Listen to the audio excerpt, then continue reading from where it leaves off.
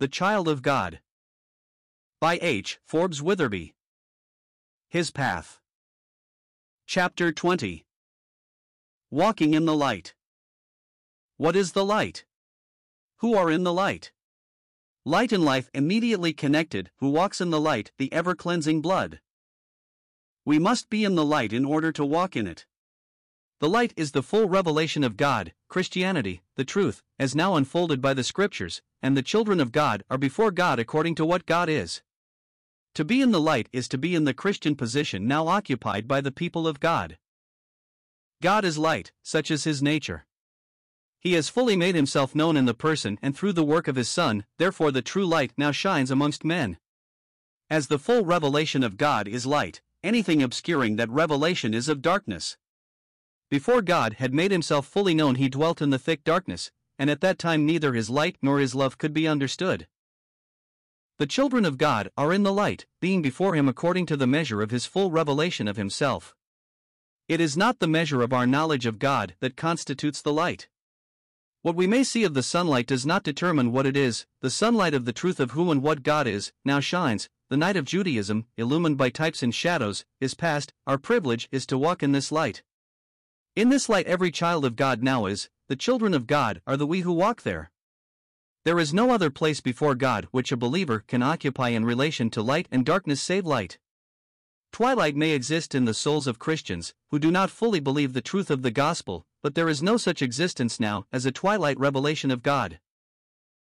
That the true light shines, we see declared, for example, in the veil of the temple being rent from top to bottom, from heaven to earth, when our Lord died. God, who had been hidden, was then revealed according to the measure of the fullness and perfection of Christ's completed work of sin-bearing, and from that day to this, the light of His righteousness shines forth in relation to His judgment against sin. Being perfectly cleansed by the blood of Christ, the holiest of all is the believer's place before God, and it is so simply upon the ground of what the sacrifice of Jesus has effected. It is the Christian's position by virtue of Christ's work. Our dwelling place is in the light and the holiest of all, not by reason of our subjective condition of soul, but because the Lord has made the place for standing ours by the putting away of our sins by the sacrifice of Himself, and by His bringing us to God, having therefore, brethren, boldness to enter into the holiest by the blood of Jesus, by a new and living way, which He hath consecrated for us through the veil, that is to say, His flesh. Hebrews 10 verses 19 to 20.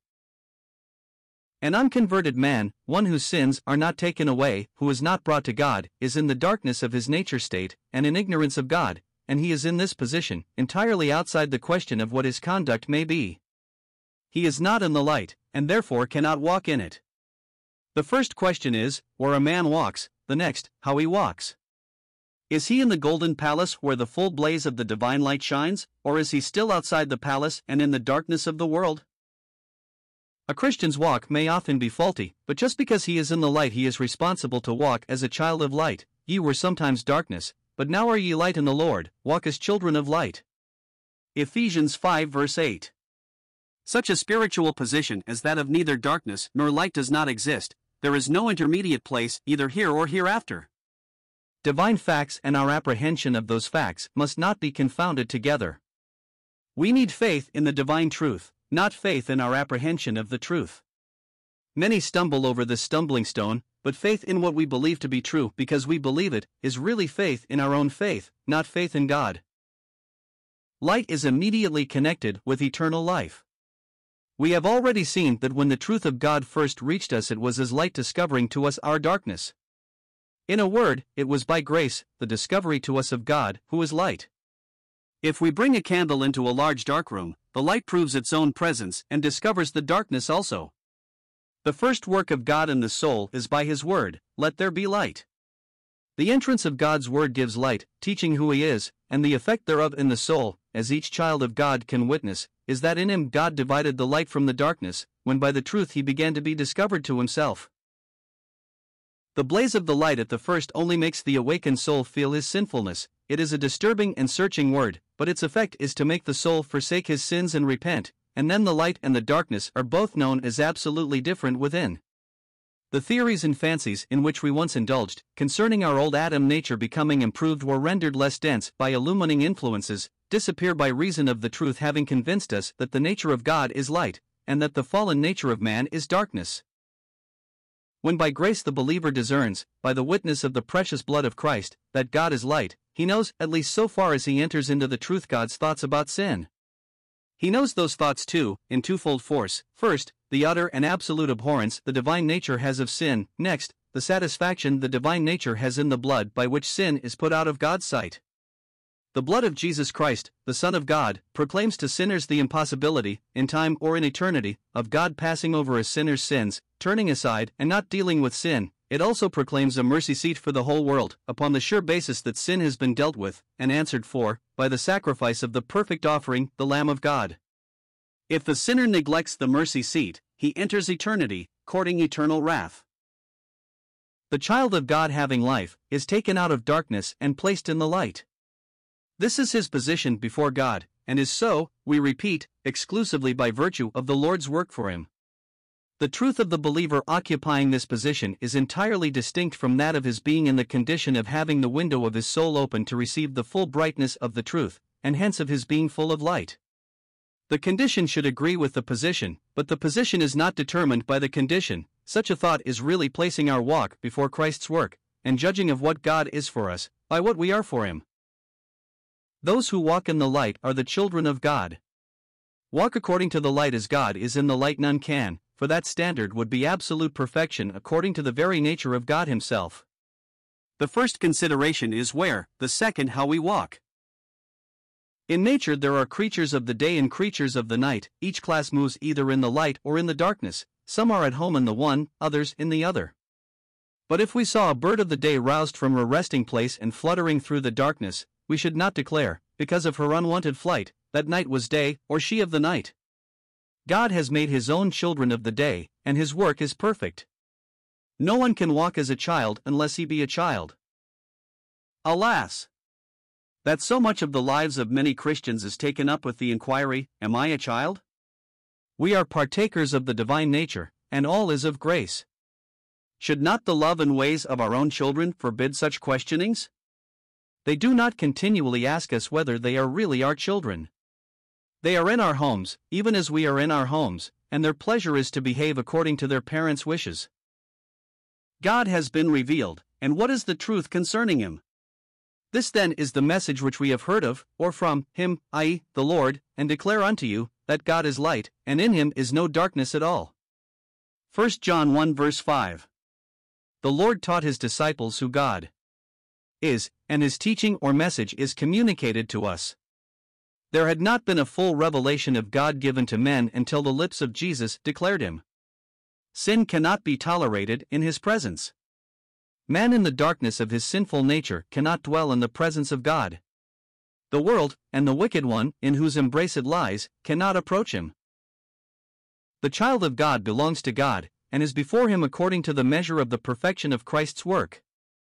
According to this standing should his walk be: he is in the golden room illumined by the flood of perfect light, and should comport himself according to the place where God has put him. God knows exactly what we are, he knows every thought, every motive, and nothing is or can be hidden from him.